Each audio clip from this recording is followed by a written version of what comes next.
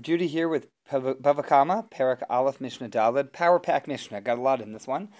Mishnah starts off, Chamisha Tam and V'chamisha Muadin. 5 are considered to be Tam, and 5 are considered to be Muad. Tam and Muad, two very important concepts. Tam, well, let's start with Muad. Muad means something that we can expect, we should assume will cause damage, and that has all kinds of implications, that you know that something is dangerous, you know that something is likely. Think of like a pit bull, is known to be a dangerous kind of dog, as an example.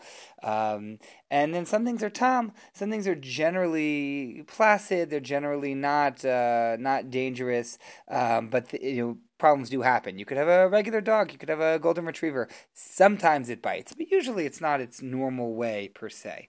So chamisha tam and chamisha muad. And 5 are tam and 5 are muad.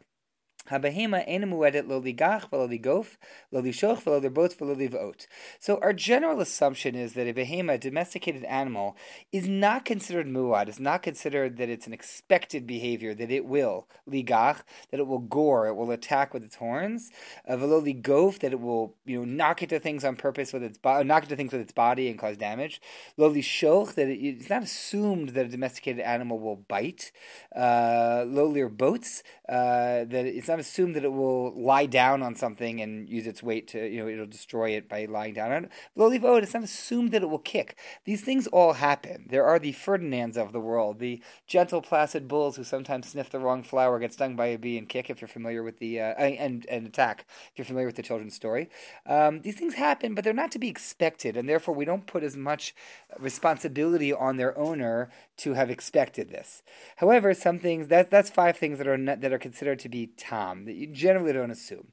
Now comes 5 things that we assume to be muad, that we expect. Hashein mu'edet le'cholat hara'uila.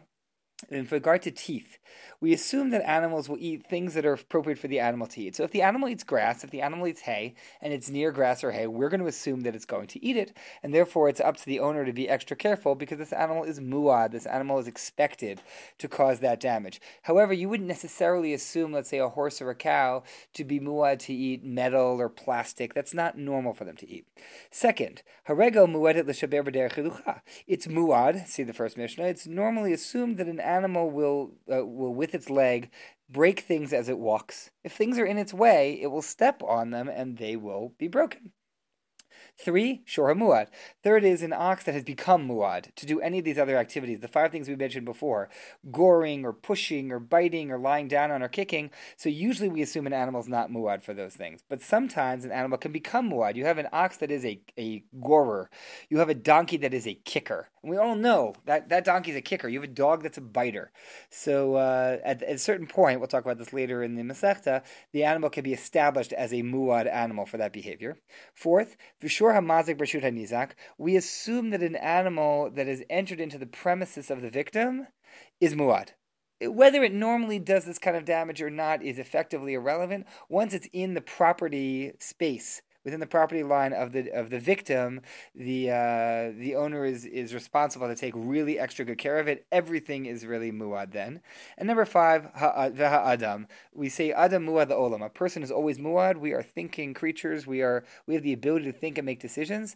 And if we do something, then we're assumed that we should have known better. We can't say, oh, I didn't expect that would happen exactly. There are accidents in this world, but when damage is caused, man is considered a muad. That we know better and we are responsible. The Mishnah now moves on to a series of animals that are just generally considered muad, because till now we were talking about domesticated animals. Hazev, a wolf, ha'ari, a lion, hadov, a bear, namer v'habardalus. Different question what these are. Is this a tiger and a hyena, a leopard and a panther and a leopard? These are wild animals. These are not behemot, domesticated animals. These are wild animals. Hare elu muadin. These are muad. They're just considered. They're assumed to be dangerous animals that cause damage, and the owner has to take particularly good care with them. Some of you may remember the Siegfried and Roy, who were Las Vegas performers and had an animal show, and they had, I think, a tiger that they said they had it really well trained and it wouldn't attack, and for many years it didn't.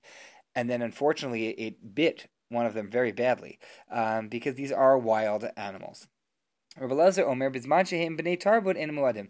Rabbi Lazar insists that if these animals have been domesticated, they're not muad anymore. So you could send Rabbi Lazar to talk with Siegfried and Roy, and they can figure out. He holds that they can, in fact, be domesticated. They can be taught to be cultured.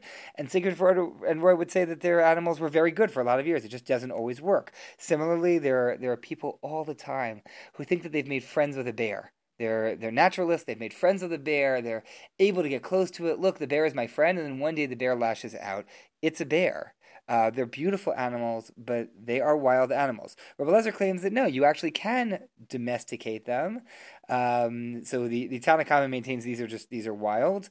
You could tell him a little bit with the Tanna Kamma on this one. I love these animals, but okay. Rabbi Lezer says no, they can be trained.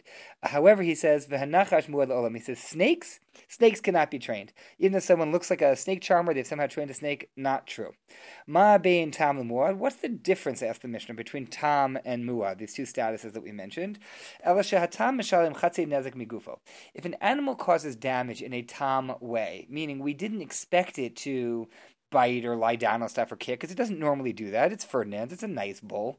So then when it does do the damage, you only pay half nezek. Mishalim chatzi nezek migufo. You pay half nezek up to the value of the animal itself, meaning that it's sold, and if 50% up to 50% of the value of the animal can pay the up to the entire value of the animal can pay 50% of the damages, then great. But let's say the animal damaged a priceless piece of art. It damaged the Mona Lisa.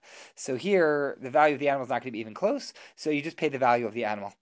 Even if it doesn't reach half the damage is done. So you pay half the damage is done, chatzi nezek, up to the value that the animal itself can provide from itself. The hamuad, if it was done on purpose, if you knew this was a danger, if you didn't take care, if it was one of those things that we said normally happens, that the animal will eat things, the animal will, whatever's normal for an animal to do, hamuad mishalim nezek shalim min ha'aliyah, a muad animal actually pays the full damages that were caused, and it pays them min ha'aliyah. It doesn't pay from the animal's own value, it pays them from the best land.